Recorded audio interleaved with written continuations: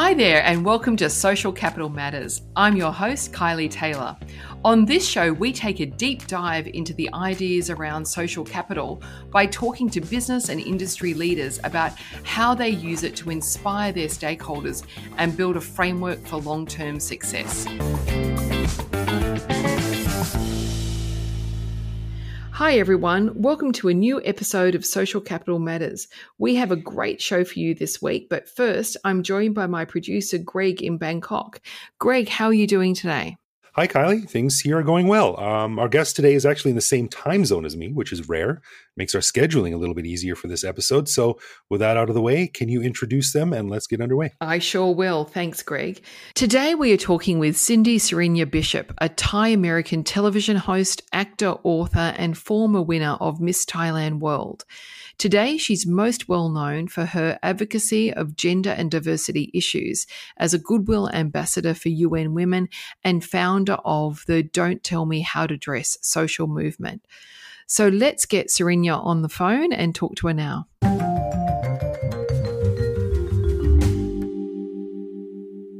Cindy, why don't you introduce yourself and tell us a bit more about yourself? Well, I think you've done a pretty good job. Yes, thank you. I am a Thai American, like you said, actor, host, model. I've been in the entertainment industry in the region for, let's say 30 plus years now. But most recently, I've started using, I guess, my platform in other areas, namely in advocacy against gender-based violence and also just overall gender equality. And so that's kind of taken me into different avenues. You did mention the Don't Tell Me How to Dress movement. That was something I started quite suddenly out of the blue in 2018, which has then sparked many, many other things. Yeah. Well, let's talk about that because certainly that's what got my attention. Your work on gender and diversity issues has got worldwide attention, including being selected as one of BBC's 100 most influential women in 2020. I've read previous interviews with you and you discussed how being crowned as Miss Thailand World in 96 gave you a platform to get gender issues seen and heard. Let's talk about then what sparked this whole movement of yourself into being a gender and diversity advocate. How did you actually get started? And I'm sure our listeners would love to hear about what Don't Tell Me How to Dress was all about.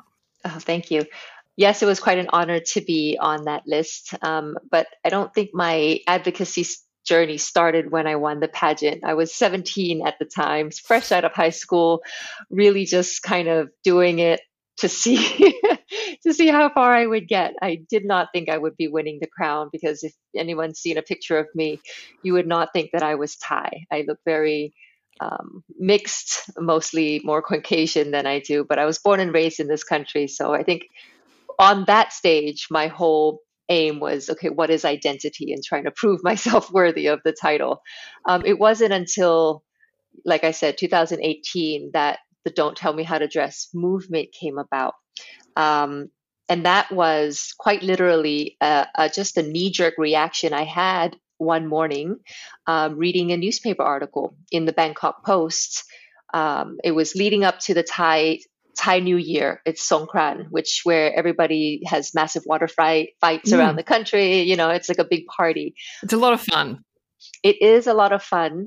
Unfortunately, it is also a breeding ground for a lot of unsafe behavior, a lot of violence, specifically towards women, a lot of sexual harassment. And so every year there's kind of a big push by the government to, okay, let's stay safe, let's keep it clean. And so they had good intentions. However, the article headline was, "Don't dress sexy, department tells women." It was basically one of their main ways to reduce sexual assault and harassment was to tell women not to wear spaghetti straps. And because I was assaulted during Songkran, when I was 17, right after I won the pageant, actually, in broad daylight, even though I was wearing very, modest clothing, particularly because I knew, of the kind of Mm. situation, potential dangers. I couldn't. I couldn't just stay silent. So I picked up my phone and I recorded a rant on social media, which I never do. Like I've been in the industry for a long time. Nothing's ever kind of triggered me that much to actually come out and speak out. In this case, it was directly to government officials. Like, really, is this the only thing you can think of? How about warning would-be perpetrators? How about highlighting where the call centers or help centers or hotlines, Yeah. if you are in a position where you find yourself threatened, um, you're just telling us how to dress. So I slapped on the hashtag "Don't tell me how to dress," and then another one, "Tell men to respect." Kind of just, and I threw my phone in my bag and went and did a fashion show. And then I came back about an hour later, and it was blowing up with many, many women all over Thailand sharing my frustration, sharing my anger, sharing their own stories of assault during this period as well, saying that, can we please stop blaming women? Can we stop telling us how to dress or not to go out at night or not to be alone? Like, can we change this narrative? And so that kind of sparked Mm. my deep dive after that into all things, gender equality in terms of women empowerment, because I realized that I had the attention, I had the platform. A lot of people spend a lot of money trying to get attention and not and to deliver the message. So how was I going to use this opportunity? And so that's where I teamed up with UN Women. That's where I did a lot of research. I teamed up with local organizations to start and do a proper um, campaign around this issue. We'll get more into the content of what you're campaigning for in a moment. But one of the things I like about your story is how new media platforms give a voice to people who don't have a voice. And sure enough, you were famous, so you had the opportunity to have a voice, but still you didn't need to go and do an advertising campaign or spend millions. You literally, I love that story about you had a rant in your phone, put some hashtags on it and threw it into your handbag. And clearly it's a message that people wanted to hear and could relate to and connect to. And that's why it obviously sparked off this whole entire movement. Mm-hmm. It reminds me of another campaign that I saw. Well, it wasn't a campaign, sorry, it was an exhibition. Hashtag what were you wearing? And I don't know if you've seen that exhibition, but it went to museums and galleries, and it was really very, very confronting because it was the outfits that people were wearing when they were sexually assaulted, and someone had put together the exhibition, and it sort of makes exactly the same point that you're making from a different perspective, because it actually showed some of the people were wearing like tracksuits or nighties, or, there was nothing evocative or sexy in what they were wearing. And that was another example and another way of changing that narrative and always putting it back to it must be the woman's fault somehow. She must have done something to create this behavior. And I love the fact that your hashtag was also about tell men how to behave. And sorry, now I feel like I'm having a big rant, but I have a 16-year-old son, and I've seen some of the materials he comes home from school with now as part of education programs about teaching boys about respectful relationships. And, these things would not have happened without advocacy of people like yourself and others around the world that have really brought attention to that whole issue. So, as a parent, I thank you for the work you're doing. But one of the things I wanted to talk about today is, and you yourself referenced the fact that you're Western and you're Asian, and you're in Thailand and doing a lot of your work from Thailand, and culturally it's a very different place. How was that when you first started advocating for these types of issues? Did you have to change your narrative or change the way you did things to make it work in a Thai or an Asian context? I'll answer your question in a minute, but actually the What You Were Wearing exhibition, we did exactly the same thing. I'm not sure who did it first, Oh, okay. but we definitely we brought clothing worn by survivors at the time of their assault, 15 total, and we put them in huge acrylic showcases and put them in the middle of a very prestigious shopping mall with the story. And it ranged from university students' outfits to t-shirt and shorts of a mother who was assaulted by her own son, to turtleneck sweater and jeans of a woman who went to on a job interview, to a 2-year-old toddler's play suit, with the aim of not just having these conversations in closed groups of activists and people who are interested, but let's put it out in a mall and literally stop people in their tracks. And that was by far the most impactful, powerful thing, to just see people who would never even thought of this, like, Yes. and so I'm glad that and we did the same thing. We took the exhibition and put it in. We took it to Singapore. We took it to Philippines, and we had a traveling exhibition all to different universities within Thailand. So, yeah, I think it's to your point of how do we get the message out? We can't just keep talking about it amongst ourselves. We need to get. I'm all about trying to find a way to break through the kind of invisible barriers and doors to the general public. And that's what we started with the Don't Tell Me How to Dress campaign. And you asked me about if I had to change how I created my messages or change how I communicated. I wouldn't say change so much as just use both the Thai in me and the Western in me to its advantages. So I think that first kind of outburst of emotion was very Western in me in terms of just channeling my anger and speaking my mind. But I Yes. realized very quickly after that I don't think the kind of fiery, hot-headed, protest that works quite well in the West will go over that well in Asia, especially not in Thailand. So very quickly, I had to then make sure that I followed up, one, with research data, with credible organizations such as UN Women, such as the Canadian government at the time, such as local NGOs who were doing amazing work in this space. So I made sure to make sure that my message Yes. was well backed with facts and figures.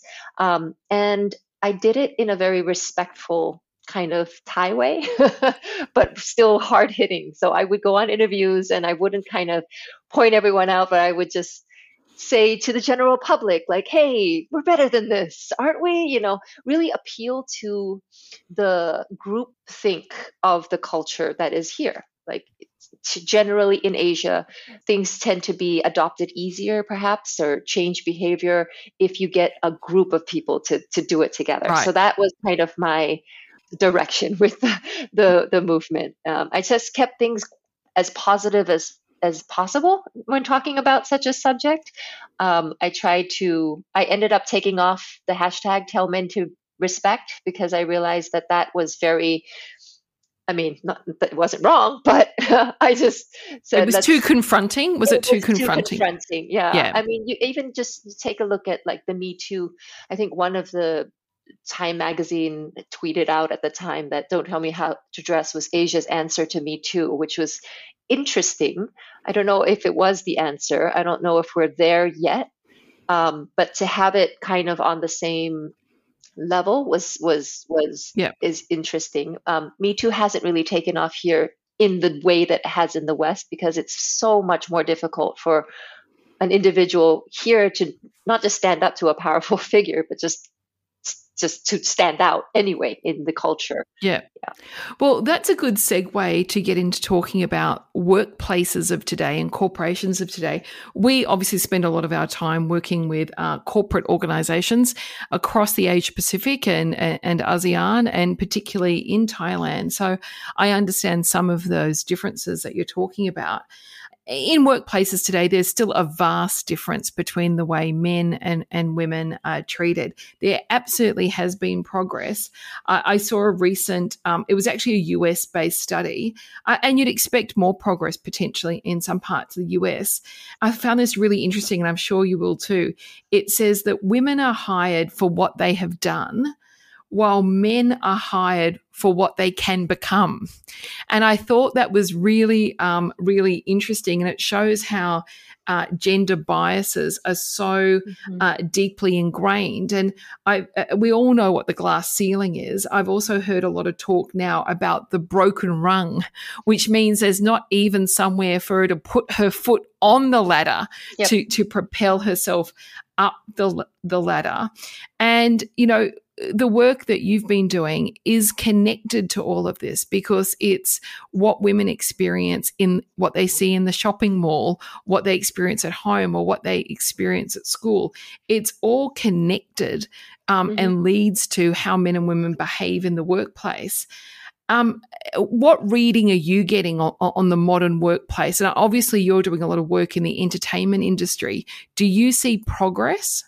I definitely see an increase in interest and good intentions. Right. There's a lot more like the buzzwords DEI, diversity, equity, inclusion, they're being highlighted a lot more. Yep, I've actually done a bit of corporate training as well under my other project, which is Dragonfly 360, in which we've done some corporate training programs about inclusive unconscious bias within organizations, gender sensitive leadership, and also safe and respectful workplaces. So yes, there is an interest, but I feel that a lot of companies, especially more local ones, don't know where to start. So the multinational companies within the region, they will have a global mandate. They will have, policies, initiatives in place, top down. So they probably find it easier to kind of create this inclusive culture within their organization. How that then relates to the outside country that they are is a different story. Yes. But within local companies, there is an interest, but I think we're at the starting point. There needs to be a lot more than just kind of the tokenism, International Women's Day celebration in March, or a lot of rainbows on your logo in June for Pride Month. Yep. It really needs to be something that top level management has kind of highlighted as a priority. We're going to make our company more gender inclusive, and then it trickles down to actual policies, right? So what are you doing in terms of hiring practices? What about pay gap? What about maternity leave, or even just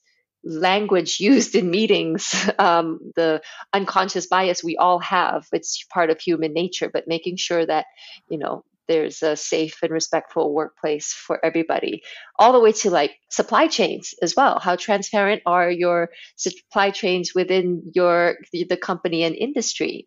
Is it coming from suppliers that are not taking advantage or exploiting women and children? I mean, it's this huge area. I think that local companies definitely need a roadmap and a clear direction. Government laws and policies can help that, but maybe we can't just wait for the government as well. We need to take our own initiatives. In the work that you've been doing in the corporate space, have you ever experienced a real pushback, like people really not wanting to hear from you and not taking on board the messages? No, we're there because they've invited us to go, and we're not like, catching them unawares or anything like that. Yeah. It's because the management has said that, okay, this is an important issue. Mind you, it happens a lot during Pride Month and Women's Day, but at least it's a start. At least it's and for me, my main area, and I think the one that we have to start with, is our own personal biases. And that's why I do a lot of work within the education space, within trying to use my platforms, whether it be Instagram or more recently TikTok, because I want to make it relatable. I want these concepts to not be this big thing like, oh my gosh, violence against women and children. It's hello, it's how are we talking to each other? What are examples of safe and respectful relationships? Breaking it down, like making it very obvious and easy for people to understand that it really starts with us. Yeah, and you referenced language and the words that are used in a meeting, for example, that they could be a key part of it. And it's interesting because women, and we've all read stuff about women will be be called bossy or pushy or aggressive if they're strong leaders in a meeting, whereas a man who behaves the same way might be considered a real leader or a strong performer. So it's some of those biases that are sort of quite built into our language that need to change. You've done a lot of work with children, and I want to hear more about that. I know you've got your Thai language book that you're getting into the hands of children in schools. Tell us a bit more about that, because that's actually where the language is set from the beginning, if you like. Yes, just a little note on that. You can imagine in very patriarchal societies or countries that is in Asia, just the fact that a woman dares to speak up in opposition to, God forbid, or, just to say no or something in a meeting, it's double the amount of effort that it would take in a Western society. So I just culturally, we have a lot working against us, but I do have hope. I mean, in Thailand, again, just in the business sector, I think we have above the world average of CEOs in women in leadership positions in the business sector, which is great. But go into political areas and we're nearly non-existent. And so there's a lot of different areas where women need to be given the equal opportunity, given the help, the promotion, the education to be able to take leadership positions, which will probably help a lot of things. What you just said, that very quick example that you just said, makes it really practical and easy for people to understand that in an Asian context, in a business meeting, for an Asian woman to say no or take an opposing position against a male authority figure is doubly as hard as it is for me in a Western context. So she's taking twice the energy, twice the thinking, twice the risk, if you like, of to take that sort of position. I mean, you see it even in the trainings that we do, just getting, or even in a Thai classroom, forget Thai classroom, even in an international school classroom, if the majority are more Thai, it's harder for that student to raise their hand and say something. And so that's kind of, there's the culture aspect of that. So let's talk about your book. I can see you holding your book there, but the people listening to our podcast can't see your book. But I'm seeing a bright yellow book with lovely kids' cartoons all over it. And unfortunately, I can't read the title because I can't read Thai, but tell me all about it. So this is a result of the Don't Tell Me How to Dress campaign. After doing a lot of work in that area, I realized it really does come down to education. What are we teaching our boys that they grow up to think that it's okay to do sexual harassment or anything with impunity? Why are we teaching our girls only to protect themselves and not to speak up when they're uncomfortable or unsafe? So I wanted to take it back to basics. I'm a mother of two. At the time I wrote this book, my son was 5 and my daughter was 8. So I knew firsthand the conversations I was having with them at home.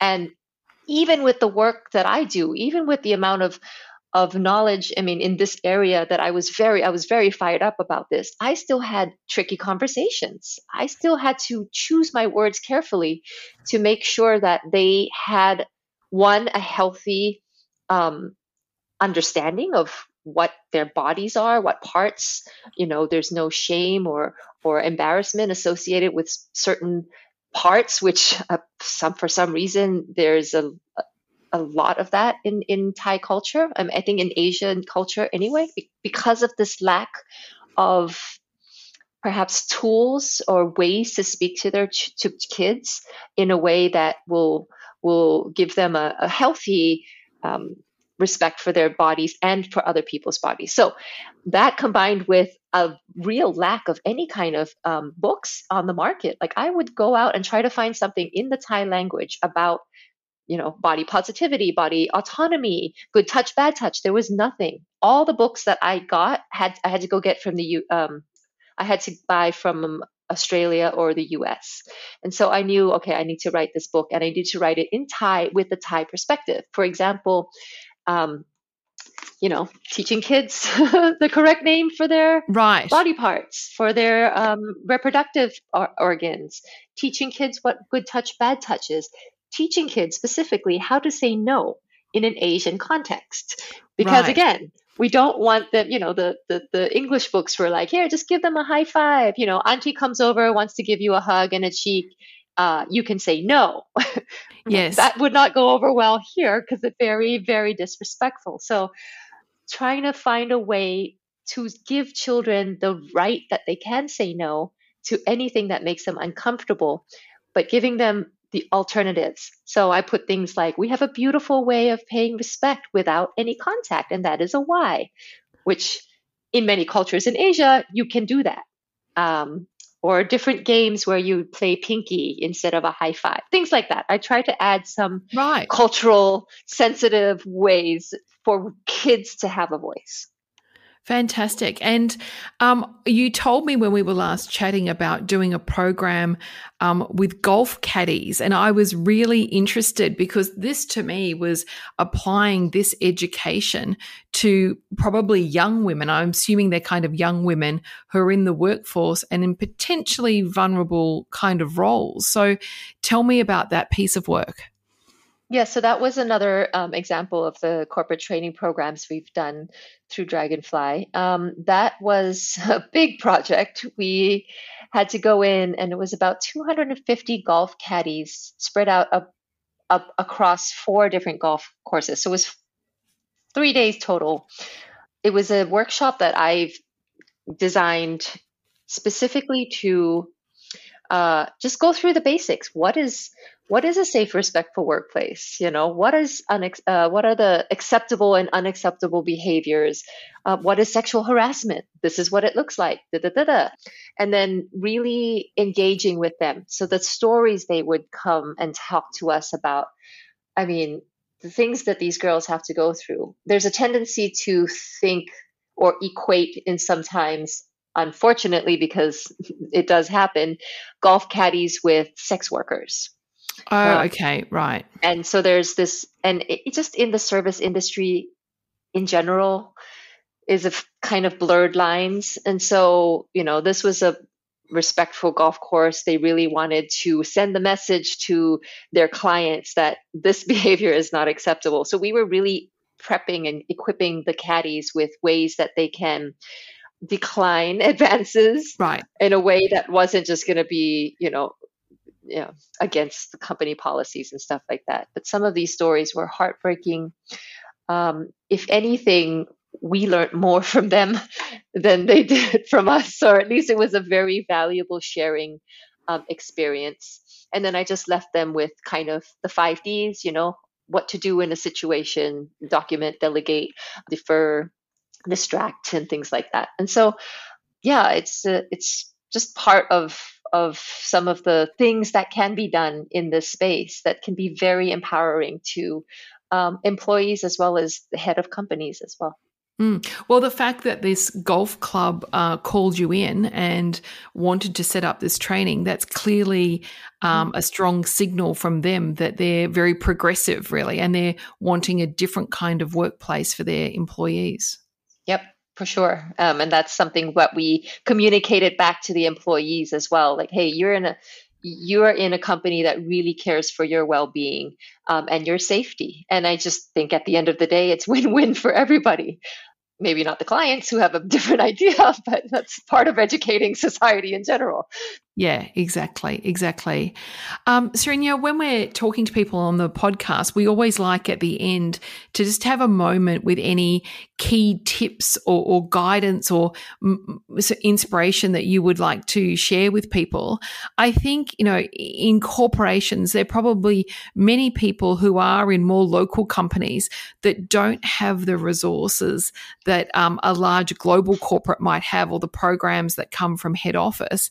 Do you have any particular sort of tips or starting points if someone's really wanting to create a more gender equal workplace, how they can get going on that? I think we have a wealth of information and guidelines at our fingertips. I think it takes a visionary leader within the organization to just make it a mandate, to make this a priority for the company. I understand that there are many cultural sensitivities in Asia, different challenges that we work against, but I think we should all be able to agree on just the bare basics that one, violence against women and girls is unacceptable in any situation, especially in the workplace. Let's just start there. Let's just make workplaces safe and thriving for everybody. Your business will be better for it. Like gender equality, diversity, it's not something that is a good thing to do or a nice thing to do. It's a smart thing to do for your business. Happy employees make for better business, higher profits. And perhaps the next step would just be, women and girls should have equal opportunities for education, for economic opportunities. What are you doing within your company that can provide just promotion or leadership opportunities? I think you will be surprised if you start embracing gender equality, diversity, the innovation, the creativity, the just overall enthusiasm within. So yeah, give it a try. Thank you so much for your time today. And just so people are aware, if they want to look at your programs or look at what you're doing. My website is cindysurenya.co.th. And then there's dragonfly360.co as well. Great. Well, that is two places to go for more resources on gender equality in the workplace. And I'm sure if you go there, you can also find details of the Thai language book. And we actually didn't even get to talking about your period education packs that you're doing for schools as well. But that's obviously another development in that whole series of education and empowerment for women. So thank you so much, Surenya, for the time today. It's been great to talk to you and very inspirational. So thank you so much. Thank you for having me.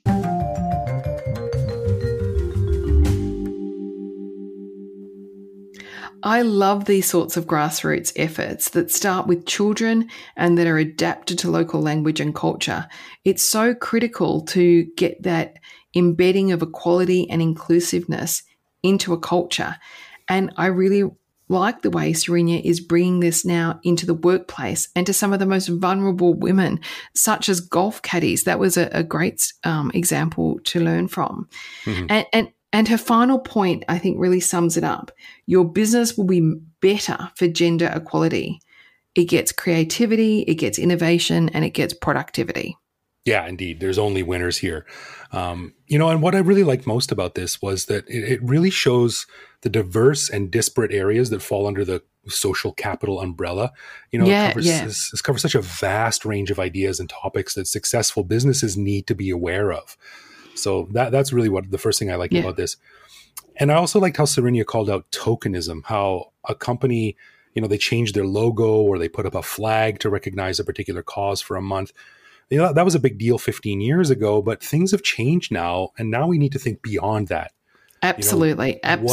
What steps can we take to make real change with measurable outcomes? How do you communicate those stories without being seen as just opportunistic or ticking a box on a form? So it's great that she's out there pushing to make things better in this regard. Absolutely. Couldn't agree more. Thanks for listening, everyone. Make sure to check out the other episodes in our series. We've got great conversations with some of the brightest minds out there discussing the important issues in the world of social capital. See you next time. Social Capital Matters has been a production of Baldwin Boyle Group, hosted by Kylie Taylor and produced and edited by Greg Jorgensen. Find more episodes in our ongoing series on baldwinboyle.com/podcasts, watch on YouTube, or listen wherever you find your podcasts.